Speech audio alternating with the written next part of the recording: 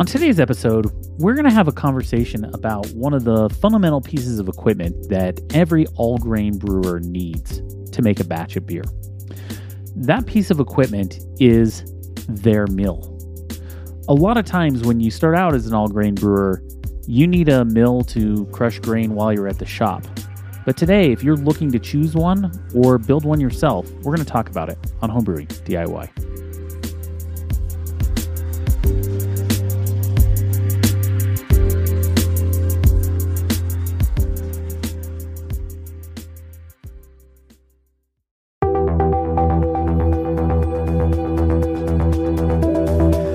Building recipes and taking good notes are two of the key fundamentals of making great beer. This is one of the first things that you learn when becoming a new brewer. I started taking notes on a sheet from my extract kit and then quickly moved to brewing software. I've tried many different types of brewing software and then I found Brewfather. This is the one piece of software that you need for recipes and very detailed brew day notes, as well as fermentation notes. Brewfather also integrates with some of the topics that we discuss on this show, like the Till Hydrometer, the Ice Spindle, and FermentTrack. You need no other piece of software than Brewfather.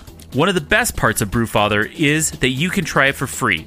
All you need to do is head to our website, homebrewingdiy.beer, and click on the Brewfather banner to sign up for free today. Once again, that's homebrewingdiy.beer and sign up for Brewfather today.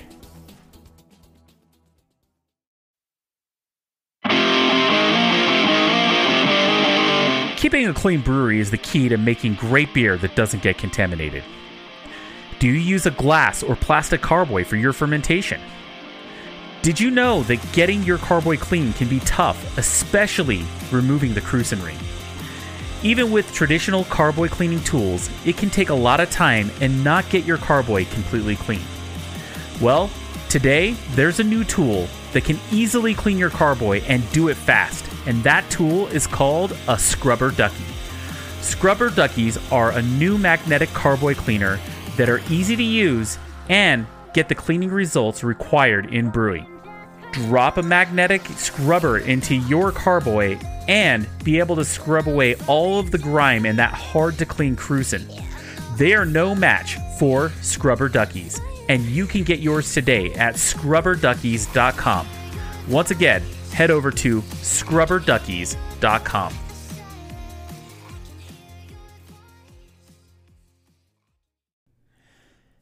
Have you ever wanted to make a podcast? Do you have a subject you want to discuss with listeners? Do you even know where to start? Well, if you want to make a podcast and you want to get started now, I could not recommend Anchor enough. Anchor is the easiest way to make a podcast. Anchor gives you everything you need in one place for free, which you can use right from your phone or computer. Creation tools allow you to record and edit your podcast so it sounds great. They'll distribute your podcast for you so it can be heard everywhere: Spotify, Apple Podcasts, Google Podcasts, and many more. And you can easily make money from your podcast with no minimum listenership. Hey, look, I shopped around for a place to post my podcast, and Anchor was the easiest, most streamlined experience you could ask for.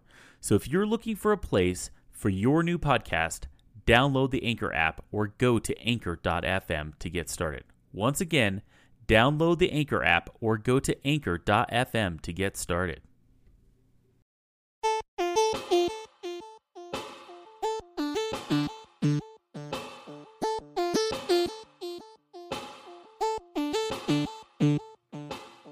And welcome back to Homebrewing DIY, the podcast that takes on the do-it-yourself aspect of homebrewing.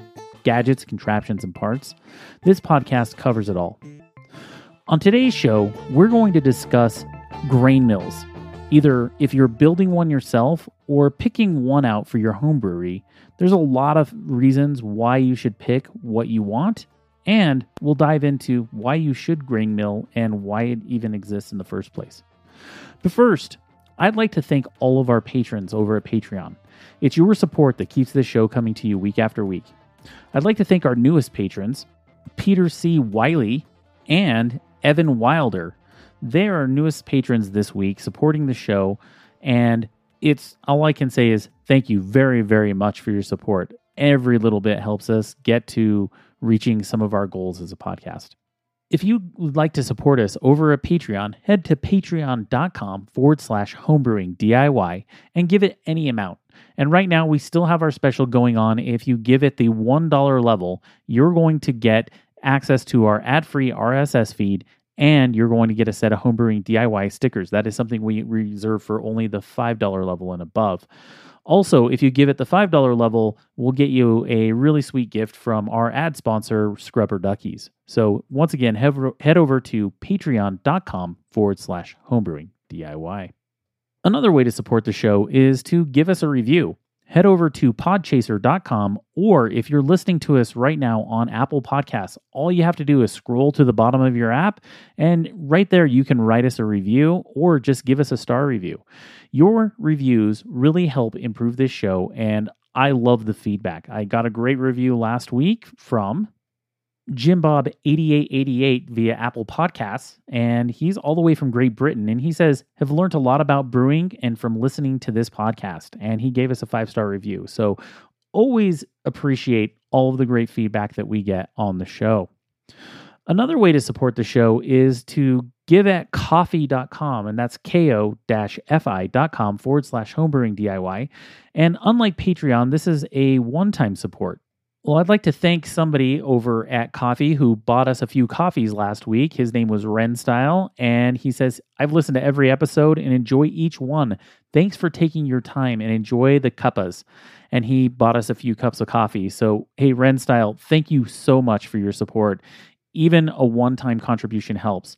One of the goals that I have right now is that I am actually saving up all of the Patreon money and all of the coffee money to actually purchase a new mixing board for my podcast setup. It's a pretty expensive endeavor, and all of these contributions help get us there sooner. The last way that you can support the show is head over to homebrewingdiy.beer, and you can use some of our sponsor links, such as Brewfather or brewinabag.com. If you head over there and use those sponsor links and shop as you would, your prices don't change, but then they know that we sent you, and they, in turn, give us a little bit of support in return. So, once again, that's homebrewingdiy.beer, and click on our sponsor banners. Remember, this Thursday, the 28th of May, 2020, we are going to be doing our May Homebrewers Roundtable. This month, we are having our guest, Rob DeSalle. He was actually our guest on episode 26 for A Natural History of Beer. He's actually the co-author of the book, A Natural History of Beer. He's also a PhD professor from Yale University, and he is also a curator at the American Museum of Natural History in New York City. Rob is going to take some time to come and do a roundtable with any of our listeners or anyone who would like to join. And the idea is that he will give a small presentation at the beginning, think like 10 or 15 minutes. And then after that, we're going to open up the rest of the hour for Q&A and really focus in on some really great subjects in beer history.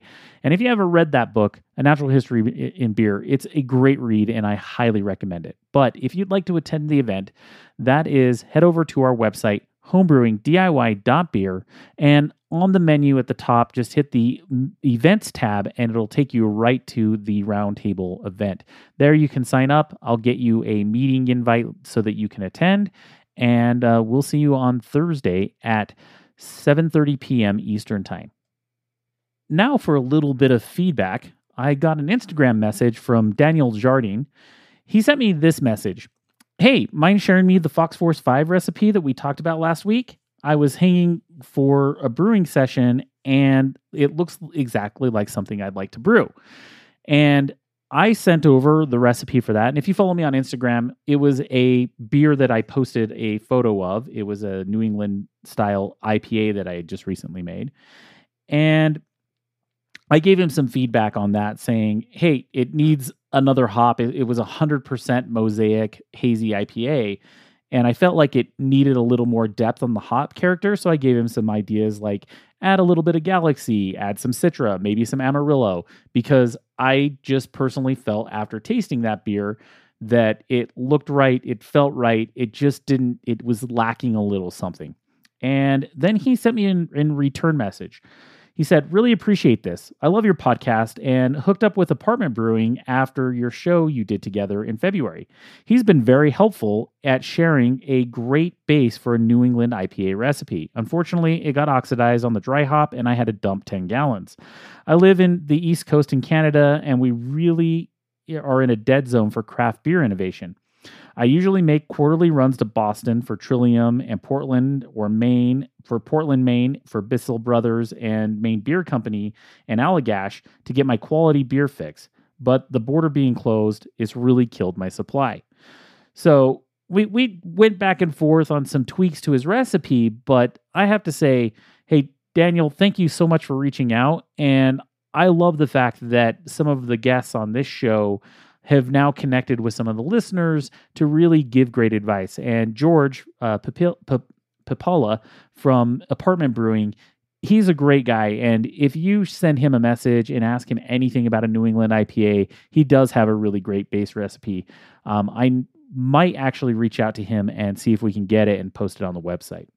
And if you have any feedback, feel free to reach out to us at homebrewingdiy.beer. That's podcast at homebrewingdiy.beer, or head over to the website homebrewingdiy.beer and click on the contact tab and fill that out. It also send me an email. You can also reach out to me if you want to message me on any of my social media. That we're on Twitter, Instagram, or Facebook, and just look for all one word, Homebrewing DIY. Well, that's it for this week's announcements. And so now it's time to dive into this week's episode. We're going to be doing a deep dive into grain mills.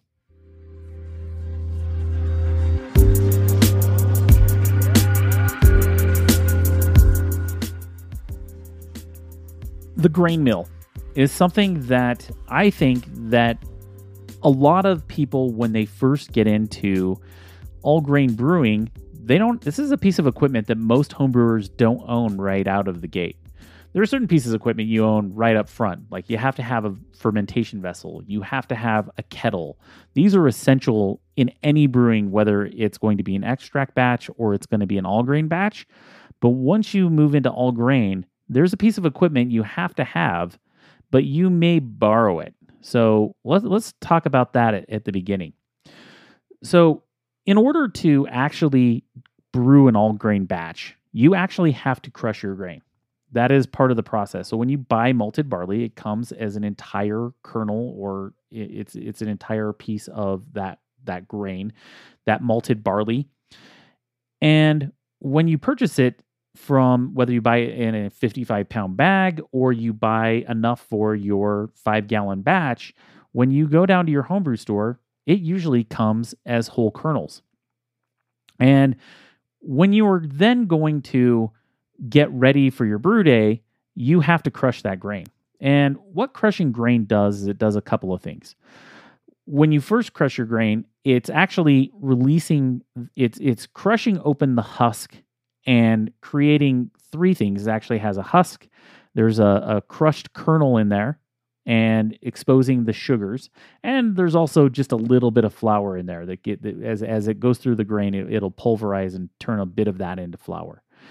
And the act of crushing it allows you to have the proper efficiency during your mash to actually create the sugars. So when you crush the grain, you're actually it's the first step in getting the grain ready to release all of its sugar into creating sweet wort as part of your mash. Now, why does the crush matter? Well, it's kind of a big deal. You have to get those starches and sugars and the enzymes present, and they have to be exposed to the liquid and that temperature during that mash so that those enzymes activate, and then it converts those starches into sugars that then become alcohol during fermentation. That is really the reason why you have to crush grain, and that is just the first step in that process. The next part is, when you look at crushes, there are different kinds of ways to crush. You can, like, for example, if you have a 3-vessel system and you're doing sparging, it's really important for you to have a crushed grain, but just broken enough so that there's enough grain husks in there to support your grain bed so that you don't end up with too fine of a crush and get something like a stuck sparge. But then if you are a brew in a bag brewer such as me, you want to have a finer crush. And that's really important because otherwise you're not going to get the proper efficiency in the brew in a bag method because you're not using hot water to rinse your grains. But there's also, because the bag ends up becoming a filter inside of your kettle, you don't necessarily need to have the husks support the grain bed. And so therefore you don't risk that stuck sparge. And so that's the way you're going to gain more efficiency with a all grain batch versus a sparge batch. So one of those kind of brew in a bag tricks out there is that if you have a finer crush, you're actually going to increase your efficiency. Whereas if you have that fine of a crush in a 3-vessel system and you're doing either a batch sparge or even a 2-vessel system where you're using sparge water, then having a little bit bigger of a crush is going to set you up so that you don't have problems such as stuck sparges. So one of the things that when a home brewer first starts out and their first grain mill that they generally use is the one at their local homebrew shop. For me, that was exactly the case. The first time I ever brewed, even a brew in a bag batch, I went down to my local homebrew shop. And this was back in 2014, I think was the time I brewed my first all grain brew in a bag batch. And I went down to my local homebrew shop, and I actually still remember this recipe randomly. And that recipe was 100% 2-row malt. It was an American 2-row malt. I believe it was even raw. I used some Saaz hops, and I did a 60-minute boil. I did a 15-minute boil, and then I did a 10-minute addition. And then I added a dry packet of Kolsch's. That was the recipe. To be honest, the beer was okay. But when I went over to the grain mill, I just ran it right through the homebrew shop's grain mill and went on my merry way and went and brewed a batch of beer. So because this batch of beer was a brew in a bag batch and I used the standard settings within the grain mill at my local homebrew shop, I ended up with a pretty low efficiency because their grain mill, and if you go to a local homebrew shop, most of them have their grain mill set up for a bit of a larger crush for a 3-vessel system or a batch sparge type brewer. So one thing you can do is always ask an employee, hey, is this I'm brewing in a bag. Is this set up correctly? And the other way to kind of get around that is you can always double crush. So you can run it through the mill, then put it into the bucket below the mill, and then pour it back into the top and crush it again. Or is my local homebrew shop, he actually does all the crushing for you at the shop. You pick out your grains, hand them to him, and he'll actually do the crush. And you just say, hey, I have a brew in a bag, and he'll do a double crush for you. But for me, being a brew in a bag type brewer, I felt that was something I needed to improve on quickly. And the first thing I did is went out and purchased a mill. And I looked at a few different mills, and I went out and purchased a 2-roller mill. It was actually not a super expensive one. I think I ended up paying about $110 from it. I actually bought it from Adventures in Homebrewing. And that mill has served me very well. It has a 7-pound hopper on it, allows me to crush my all grain batches, and has it set up for a brew in a bag type crush. I actually have my crush very, very fine.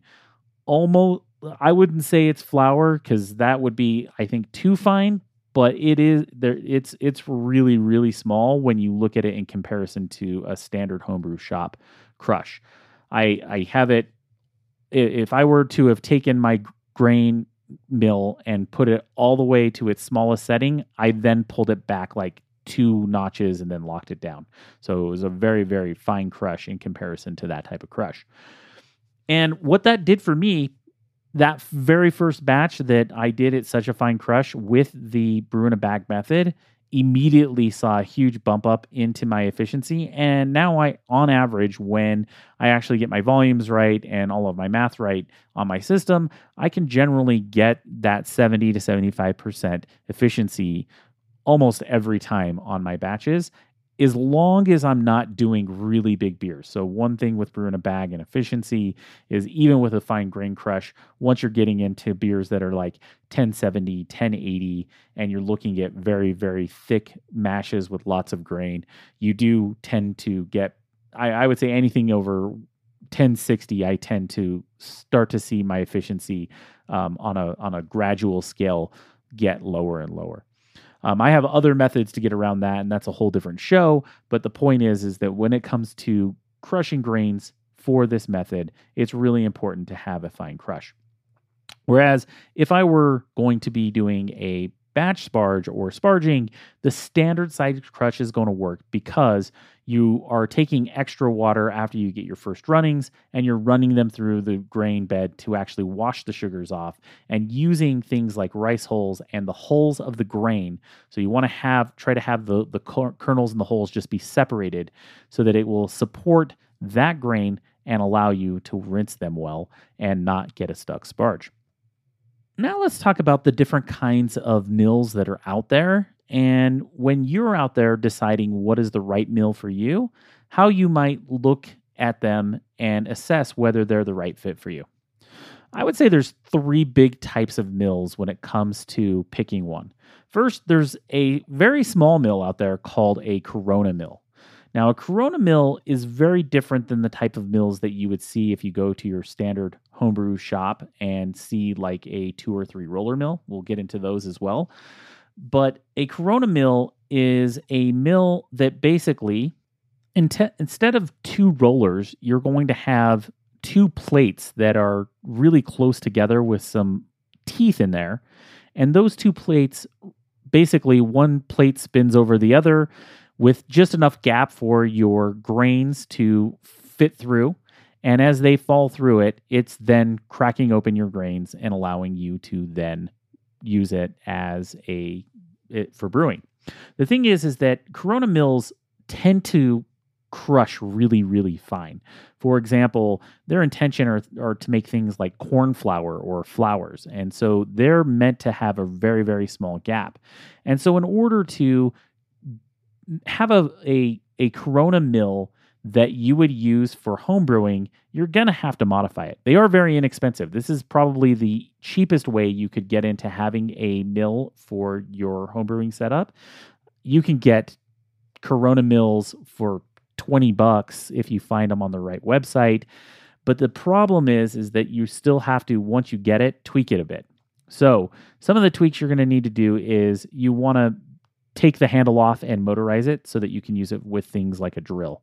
But the thing is that those handles, unlike a roller mill, are going to have to be modified. So you might have to take off the handle and add a bolt or something to the end of it to allow you to then put a drill on the end of it so that you can grab it and actually spin it. And do it at a rate that would actually allow you to get through the amount of grain that you're going to need to do. So another thing that you're going to need to do is that you need to get a gap that is a little bit further out and make it more adjustable. And so one of the things that you can do is replace the bolt on the inside. Well, there's a bolt in there with a cauterized pin in your standard Corona mill. And go in there and adjust the gap and add washers to the bolt so that it actually holds in place and holds at the right gap that you're looking for, and it doesn't wobble around as you're using it and it's motorized. So that's a pretty good mod that you need to do that is going to help you be able to get a good consistent crush out of a Corona mill. The other mod that you're going to probably want to do is they come with really small hoppers. Like, for example, you might only be able to put a pound or 2 of grain in the standard hopper that it comes with. And so you're going to want to tweak it a bit and add some sort of container to the top of it to be able to hold more grain so that you can get it through. A couple of things with a Corona mill, you're still going to grind this a lot slower. It's going to be a slower process than a roller mill, and it's going to take you a lot longer to get through. If you had to do 10 or 12 pounds of grain, it's just going to take longer. But if you're looking for a cheap way to get into it, There is instructions all over the place online. I'll add some to the show notes here for you to get a detailed, but that is one approach that you could take to getting into a mill for yourself, for homebrewing, and doing it the inexpensive way. The other way to get into a mill, and this is kind of the middle of the road, and this starts around the $100 range, and that is to do a 2-roller mill. There are lots of different brands, makes, and models of the 2-roller mill, but the idea of how a 2-roller mill functions is that you basically have a base plate, and at the bottom and inside the hole of that base plate is 2 rollers. And the way it works is that you set the gap between the 2 rollers so that you can set the size of your crush. And one roller is basically moves. And when you buy one, it comes with a hand crank. But the cool thing is you just take the hand crank off and throw a drill on, and it's immediately motorized. Every 2-roller mill that I've seen generally fits on the end of a drill bit, so that shouldn't be an issue. Once you motorize it, you have one roller that actually is automated, and that is the one that moves. And it basically uses the friction of the grain and the gap to actually roll the other one. And in the process, doing so, you then are going to have a crush. Very easy to set up. You can go in and you set the crush of your grain by changing the different size of the gap. And you can kind of pick whatever size of crush that you want, whether you want it to be more closely to an entire whole kernel of grain just released from the husk with a little bit of crush to it, or if you want to get really super fine, almost to flour, you can also do so with a 2-roller mill. One thing that is a drawback of the 2-roller mills is that out of the box, they tend to have smaller hoppers. They're not meant, they have a tough time even going through large batches of grain. So for example, if I had 18 or 20 pounds of grain to crush, could totally do it, just takes a little bit longer. And they usually come with like 7 to 10 pounds of grain in the hopper. That's usually the size that they run. The other type of mill that's out there is your 3-roller mill. And a 3-roller mill is set up a bit different. For example, where a 2-roller mill is a single gap between 2 rollers on a flat plane, a 3-roller mill, think of it as in a bit of a 3D mill as well. Think of it as an inverted pyramid. So the top roller, being the main roller that you're using the power on, is actually going to be the base of the pyramid. The grains would flow down the sides of it, and there would be 2 rollers down below in kind of a pyramid shape. Think of it that way. So you have like the 2 gap and then another gap. The way that the 3-roller mill works, though, is that it tends to be a little more efficient because the 3-roller mill obviously has more surface area to crush and get through. It also tends to be able to get through a lot more grain because you now have 2 gaps on each side versus the 1 gap. And so the idea is that with a 3-roller mill, you're now set up to crush even more because you have grain falling on either side of that main roller. So if you're doing 10-gallon batches and crushing 20 pounds of grain commonly, a 3-roller mill is definitely the way to go. Then there are different hacks and things that you're going to be able to do to these grain mills so that you can have an easier brew day. And I have to say, there's a ton of hacks out there I've seen for grain mills, but I'm going to go over just a couple. First of all, a lot of your grain mills, and it just depends on the model that you buy, are going to come attached to some sort of board or not. If they don't, you're going to want to put them attached to some sort of board. This is kind of important. The reason is that you don't want to be inhaling grain dust. It's actually, if you were doing it a lot, let's say you're an employee at a brewery and you're milling grain all day, every day at work, it's actually very unhealthy for you.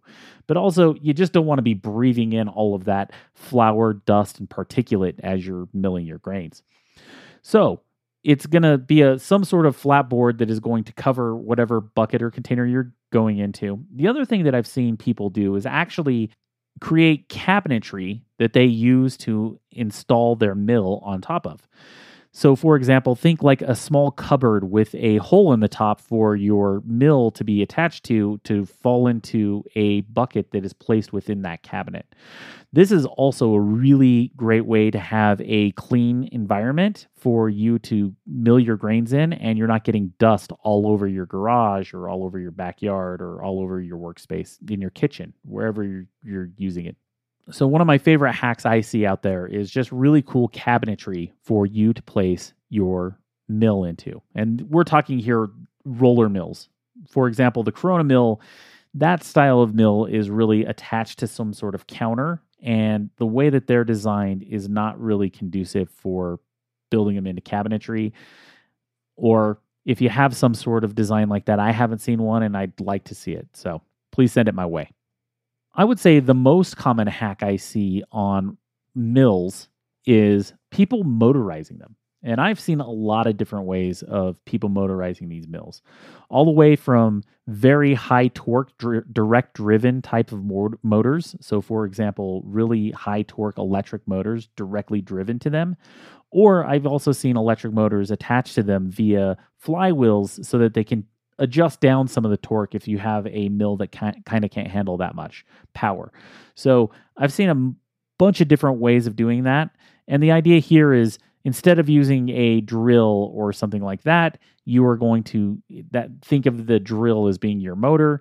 And drills are great motors. But if you want to go for something a little more powerful so you can really chew through some grain, let's say you've got a really beefy, like a malt muncher 3-roller grain mill, and you want to be able to then really power through a lot of grain, you can get a high torque motor for it, have that actually be installed to that cabinetry that you've built, and then it's just an on and off switch and pour your grain in and it crushes through a lot of grain.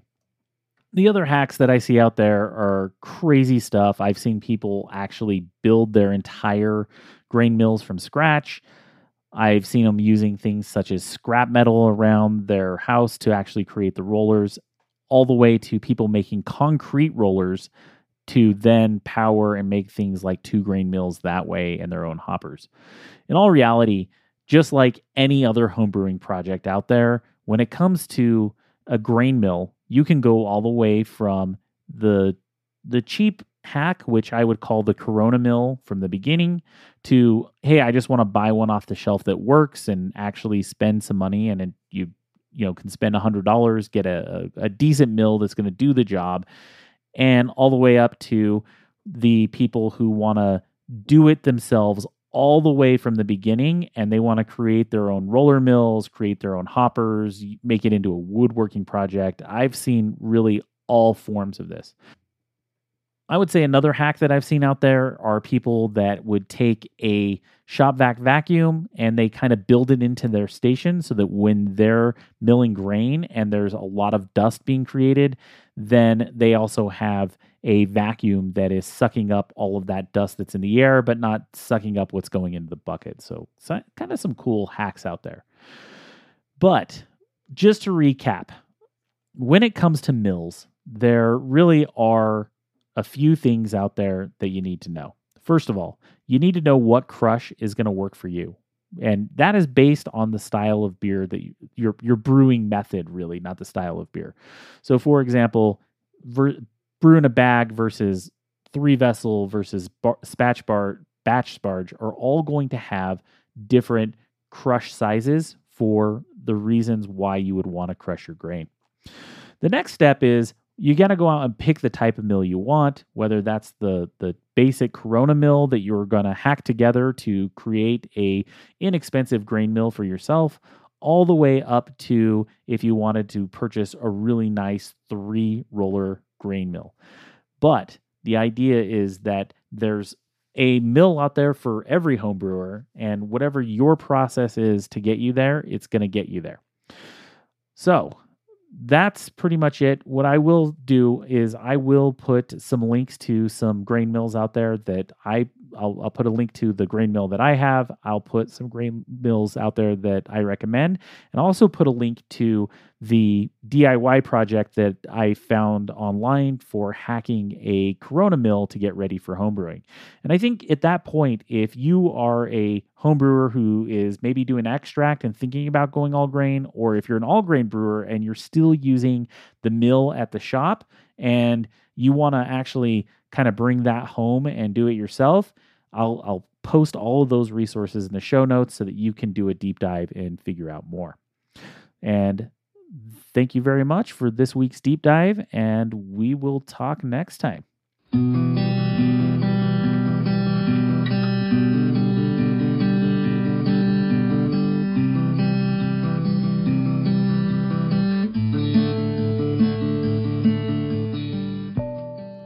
I want to thank everybody listening to this week's show.